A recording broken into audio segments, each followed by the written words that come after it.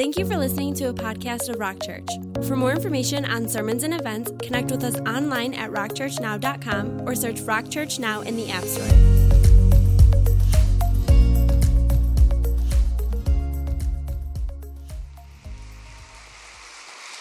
Thank you. Hey, good morning. How are you? Yeah, good. There's a lot of excitement in the house, and that's great. Hey, I'm just thrilled to be here. My wife is here with me today. You know what? I've known your pastor for probably 20 years, and I'm sad that he's not here. I saw him last night, but what I will tell you is this. Pastor Angelo may not be in the room, but he's in the room. Amen. That's right. When I see how you worship Jesus, I see Angelo. When I see how you love one another, I see him. When I see how you serve, I see him. The good news, the gospel, and the good news of the Bible is that every seed reproduces after its own kind. In a world of plastic, your pastor is the real thing. And you should be thrilled about that. And yesterday, the banquet was wonderful. The food was outstanding. The missionaries were great. The guest speaker was probably the best I've ever heard. But it was fun, and it's been a delight this weekend to be with you. My wife is here with me, and often when I travel, we don't get that privilege, but we're so close to our home. I think we're about an hour and 8 minutes away, and it's just so great that she can travel with me.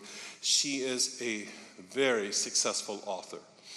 In fact, she's given us a series of 3 books that the Christian world has embraced enthusiastically. Thomas Trask, who was our superintendent of St. God, wrote a wonderful blurb just to say how great these books are. This is her first book. It's called Hillbrook, The New Beginning.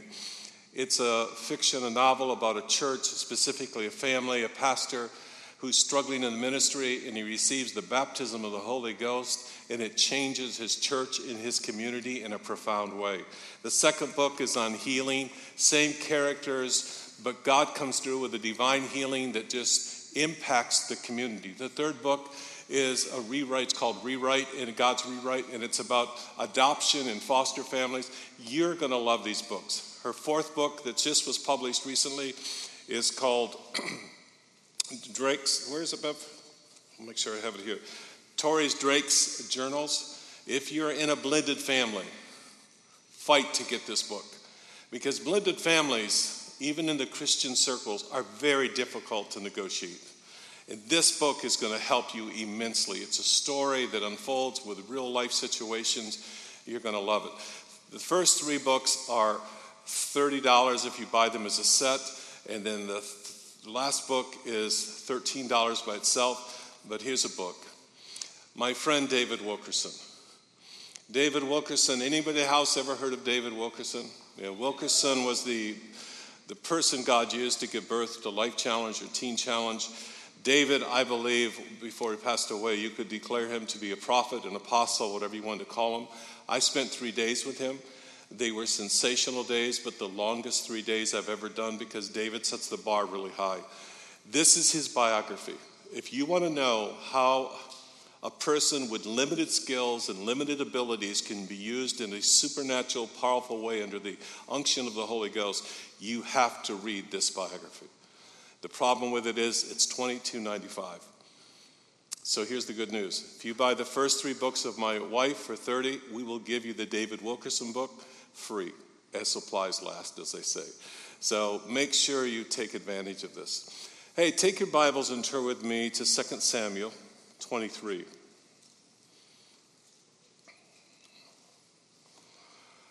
I shared in the first service that this may make you feel uncomfortable with your guest speaker, but I'm not one of those people that God often speaks to.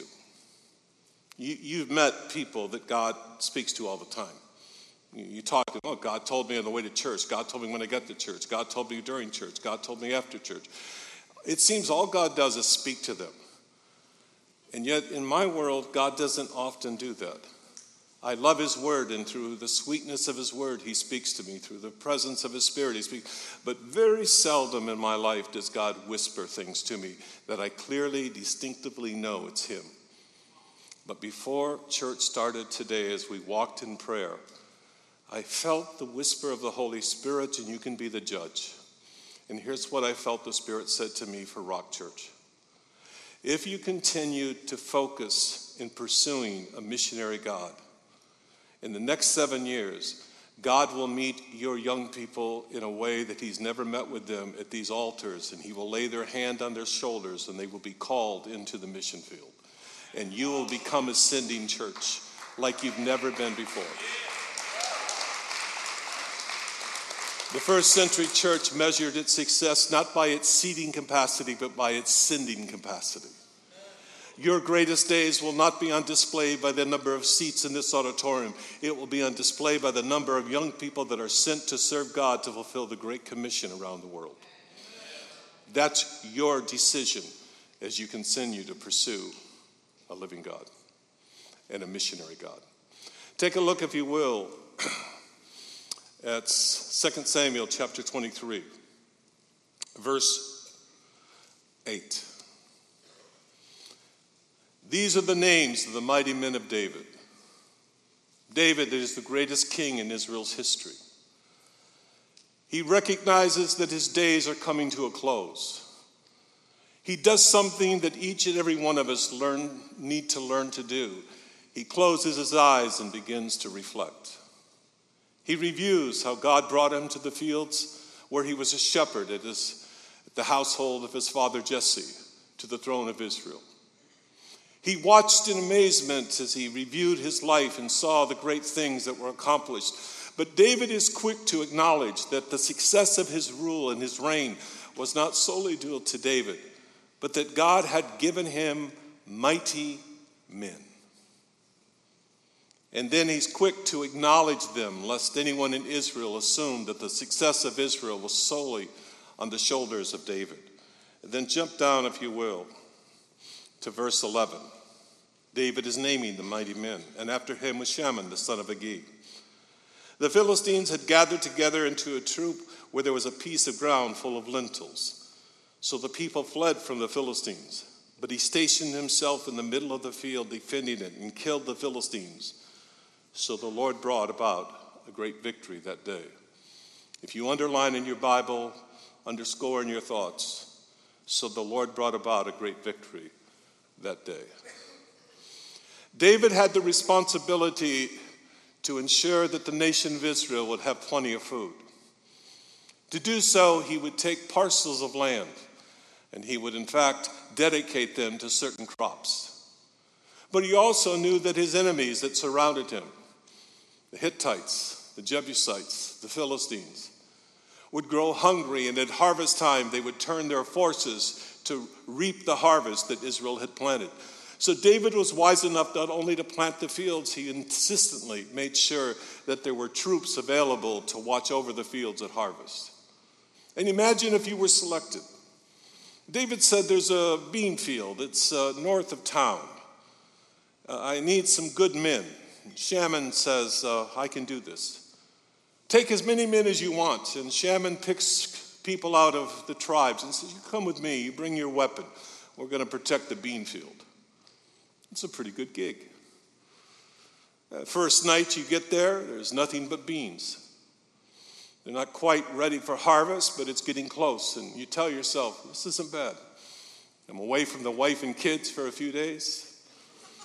Sit around the campfire with a 12-string playing John Denver songs. You couldn't get much better than this.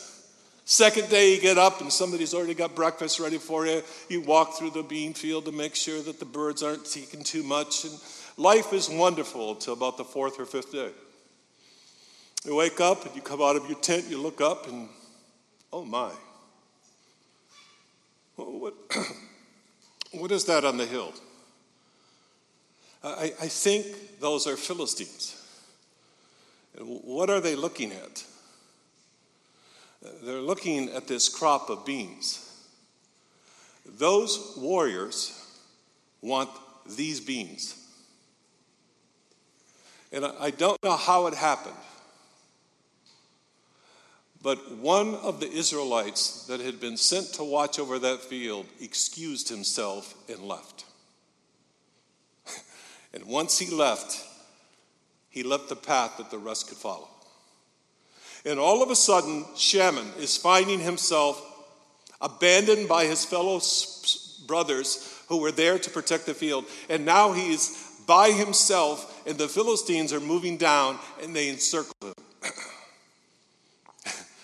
Now listen, if anybody has a right to flee, it's Shammon. He could have tucked his sword in his side or in his belt. He could have run back to David, and he would have said this: listen, I stayed longer than anyone else. They all abandoned me, and I stayed until I was the only one there, but I had to come. And I don't know if anybody would have looked at him with a critical eye, but not Shammon. It's true, they abandoned him. It's true he stands alone. It's true it's just a Beanfield. But he had been commissioned by the king of Israel to protect that field, and he would give his life if he had to protect that field. So he goes to the middle of the field and he pulls out a sword. The Philistines find it humorous. One man against a small army. But what they didn't know is that it was one man who was faithful to one powerful God, and he was going to stand in the middle of the field. In that day, God brought a miracle because of the obedience of one man to stand when no one else would stand. And he fought when no one else would fight. And I want to speak today specifically, I know this is unfair, I want to speak to the 70 students who just got home. If you're one of the students that were gone, would you just wave or make a sound? I can hear you. Okay. I'm going to turn my back. I'm not going to do that. You're over here and you're over here. If you're in this room, I want to speak to you, but specifically to them and to young people in this room, about learning to stand in obedience to the command of the Lord. 5 times in the New Testament, Matthew, Mark, Luke, John, and Acts, before his ascension, Jesus spoke of the Great Commission: go into all the world and preach the gospel to every creature. It was never meant to be a suggestion, it is a command. And we need courageous young men and women who are willing to stand in a place of darkness where nowhere else will stand. Several years ago when we were in the Philippines, the Lord was blessing in so many ways. I talked this morning about the feeding program. I'll share a different thing in this service. The 8th wealthiest man in Great Britain happened to be an Assembly of God Pentecostal. He was frustrated with the lack of effort of the European Assembly of God missions program. So using his own money, he decided to start an outreach in Asia Pacific. My boss contacted me and asked me if I would be one of the people that he would work with. I said I would be glad to. When I tell you he was wealthy, he was very wealthy. He met with us and said, my goal is to start churches, to work with young pastors, to groom them and to help them. We set out a plan that the following would be done. We would contact 7 of our districts in the Assemblies of God. They would select 1 or 2 young men and women who would dedicate themselves to 1 year of service in a particular location. We would go ahead of them and rent a small facility which would become their church. And then in return, they would come for a 4-night meeting in which I was one of the instructors to motivate them to go out to the fields that are white in the harvest and be a pastor. They had had some biblical training, but not a lot. So these young people gathered. And you have to understand, in the Philippines, we have 91 languages. We have 710 islands that people live on. So when they came together, we recognized that there was one particular young man there who spoke Waray. We spoke Ilonggo, others spoke Cebuano. But Waray was a very difficult language to learn. He spoke it fluently. It was his first language. He also had a heart for Jesus. And in those 4 days, we poured ourselves into all of them, but particularly I watched him. I watched him worship. I watched him cry. I watched him surrender himself to the Lord. We were so excited because my staff and I had just recently returned from the island he would be working on where he would start his church in Waray, and we were excited. It wasn't much of a building, but it was at least a building. So the last night we commissioned them, and I wish you could have seen it. These students came forward. We laid hands on them. We prayed. We commissioned them. They were so excited, and they knew that was on a Friday. They knew that on Sunday they would be in their own makeshift building by themselves preaching. Service was over. People were leaving. And the young man that spoke where I came up to me and he said, Pastor, I can't thank you enough for what we've encountered the last 4 days. It's changed my life. And I said to him, we're so excited that you're going to go. And then he looked at me and he said, I can't go. I said, why can't you go? He said, I can't do it. I'm too afraid. I said, what are you afraid of? And he hung his head and said, nearly everything. I'm not as smart as the other students. I know that. I'm not as gifted. I don't have their abilities. I can't do this. And he hung his head down, and I reached out and grabbed his hand, and he looked up at me, and I said, Wala impossible sa Dios. Nothing is impossible with God. And he looked at me, and I said it again slowly, Wala impossible sa Dios. Nothing is impossible with God. And I squeezed his hand, and I waited for him. And tears came down his cheeks, and he said, I'll do it. I'll go. And as he walked away, I asked the Holy Ghost, please help him. Lord, I can't be there this Sunday, but please help him. Saturday night, as I went to bed, my mind was on him, and I thought, oh, Jesus, what's going to happen in the morning? When he shows up, what's going to happen? Lord, help him. Sunday morning, I could hardly even go to our church. I mean, I was just broken. I just, God, please help him. I thought of him. Monday morning, I told my secretary, please get a hold of him. And it takes probably 20 minutes to go from island to island by phone. She said, he's on line 1. And before I picked up the phone, I said, Jesus, Jesus, Jesus, help him. I said, hey, Pastor, how are you? In the phone, he just exploded with joy. Great! I said, what happened? He said, I preached the greatest sermon that's ever been preached. I said, say what? He said, I preached the greatest sermon that's ever been preached. The anointing of God was so strong on me, my body shook, my voice shouted. I said, man, great. How many were there? He said, none.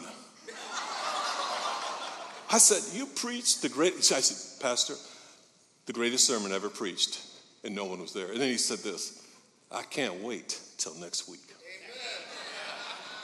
Next week rolled around. No one was there. He stood behind his pulpit and said, if you have your Bibles, and the voice was heard. It rolled out of him like thunder.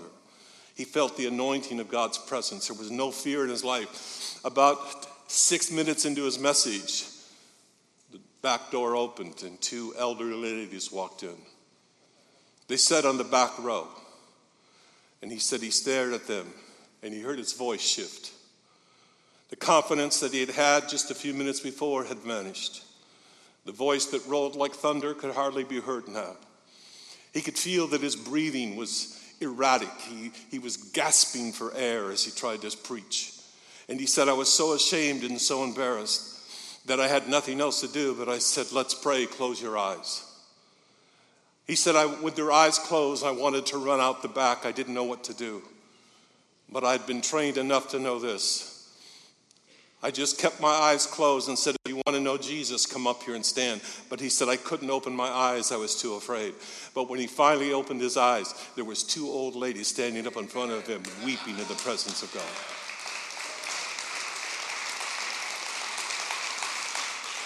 He prayed with them. They were converted.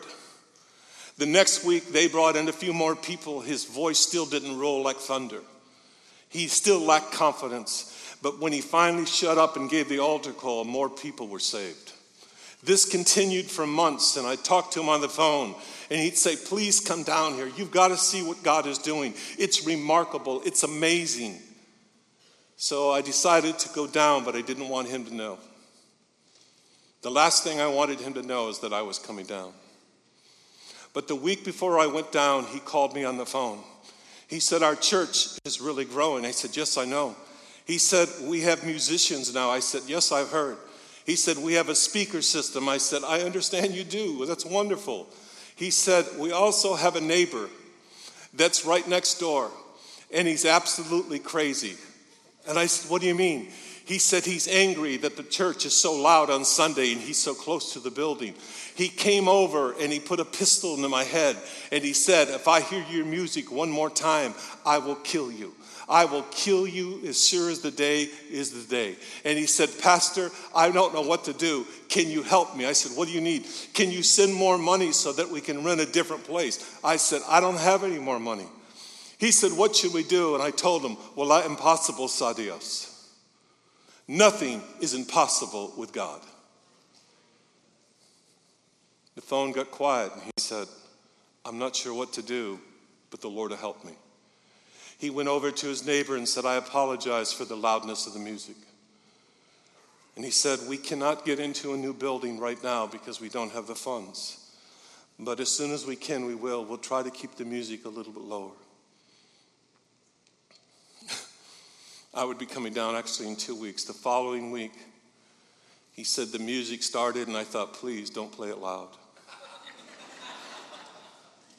But he said, when the music was over, I started to preach, and I looked up, and it was my neighbor. Initially, I thought he was coming in maybe to kill me on a Sunday, but he sat in the back. And he said, when I gave the altar call, he was the first one to come up to the altar.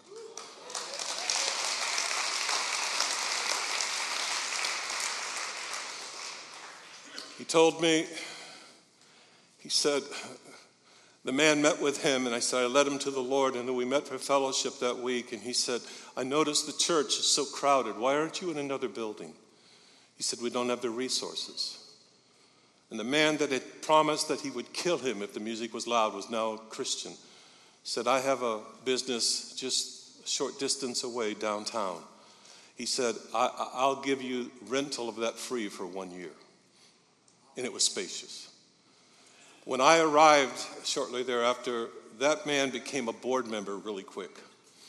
And I said to him, I said, how do you feel about having a board member that carries a gun? And he said, we get things done now we could have never got done a year ago.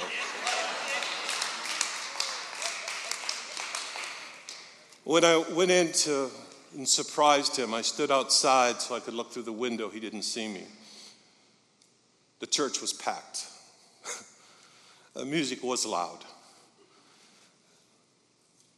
I listened to him preach. It wasn't very good.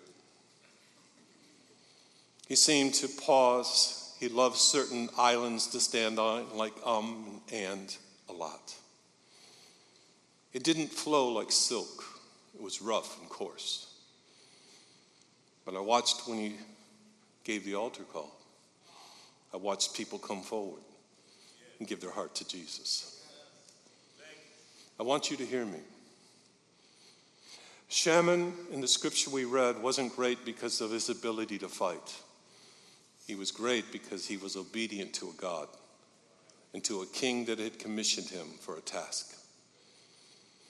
Your success is not going to rest on your ability or your talent. It's going to rest on your availability to the King of Kings and the Lord of Lords. What God wants to do through your life can only be performed as you submit and surrender to his will and his purpose. You're looking at somebody who their entire life has been afraid of crowds. I'm an introvert. In a perfect world, I would be left alone. I get nervous in front of people. My first sermon that I preached was in a crowd of about 50 adults. They were very kind. They talk to you when you preach at that church. I like that. Come on, they would say. That's it. Do it. My dad said, how long will your sermon be tonight? I was 16 years old. I said, I have about 43 minutes. He said, oh, that's pretty good for your first sermon. I said, well, I trimmed it down a little bit. Got up to speak. My sermon lasted 2 minutes and 12 seconds. In that 2 minutes and 12 seconds, I heard 3 people say, help him, Jesus. Help him, Jesus. That night in that pulpit, I remember saying this in my heart. God, if you ever get me out of this situation, I will never preach again. My academic skills were so low. I played football, so I didn't really go to high school. I just showed up in gym class, and I couldn't fail. Then I got saved my senior year. I went to a Bible college. They had to start an English course for 3 of us, myself and 2 guys from Life Challenge who were both heroin addicts. We didn't have a clue what a noun or a verb or a subject was. What am I saying? In the little bit that God has used my life to make an eternal difference, he's done so not because of my ability or my gifts or my talents.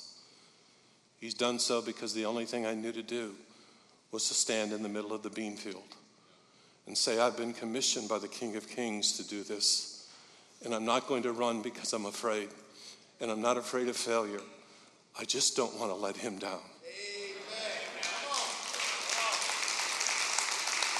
And God has done the impossible.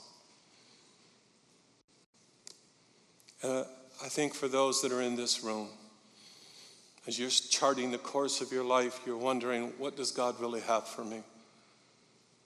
The truth of the matter, I'm not sure. But I know this. Somewhere in your journey, you have to deal with the fact that we have been called to be a zealous goer, a zealous sender, or disobedient. There is no option to turn away from the Great Commission. There are nations of the world that have no missionaries tonight because everybody's abandoned the Beanfield. It's too hard, it's too frightening, it's too scary, it could cost me my life. And what God is looking for is for somebody that says, I'll follow you wherever you lead me, and I will be faithful to the ends. When missionaries were first sent out of this country, and especially even the London Missionary Society in Great Britain, they used to pack their belongings in a homemade casket. They were called one-way missionaries. William Carey would be sent to India. In India, he would die and be buried in the very casket that carried his goods and his personal belongings when he went to India. People like Adoniram Judson, the first missionary out of the colonies, said goodbye to his family and went overseas to India, then Burma, to Myanmar today we would call it. He carried his own casket with him. He buried 3 of his children before he died. He buried his wife before he died. But he remained faithful.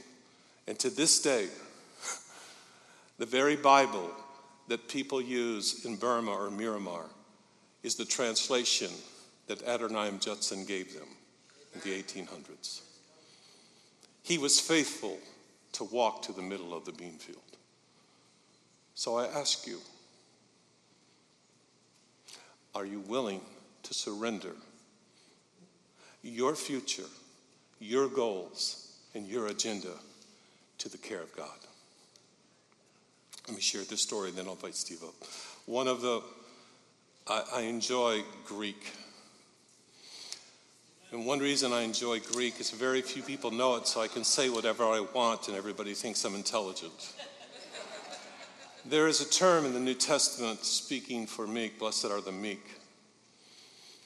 When you hear that term, you and I have a definition often that is associated with meekness that has nothing to do with the term that Jesus used.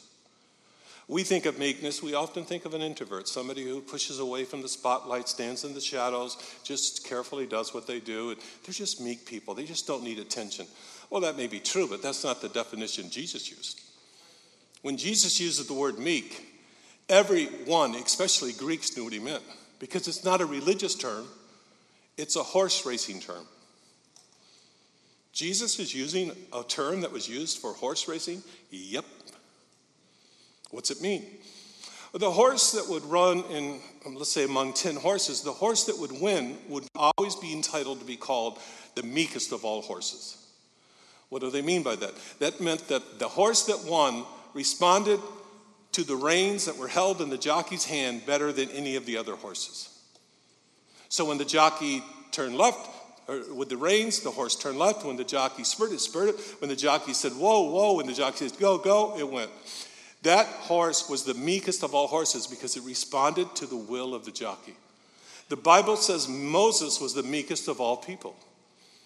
That doesn't mean he was shy because he had a stuttering problem. It means that he responded best as God held the reins of his life. When God said go, he went. When God said stop, he stopped. How do you remain to be successfully moving forward in your relationship with God? Give him the reins of your life and learn to respond to him immediately. You're pursuing a missionary God. You better learn to love what he loves.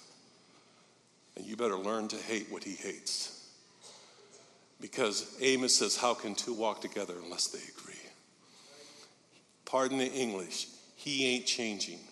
If I want intimacy with him, I have to change. That concludes this week's podcast. To stay up to date with all things Rock Church, you can find us on Facebook and on Instagram as Rock Church MI.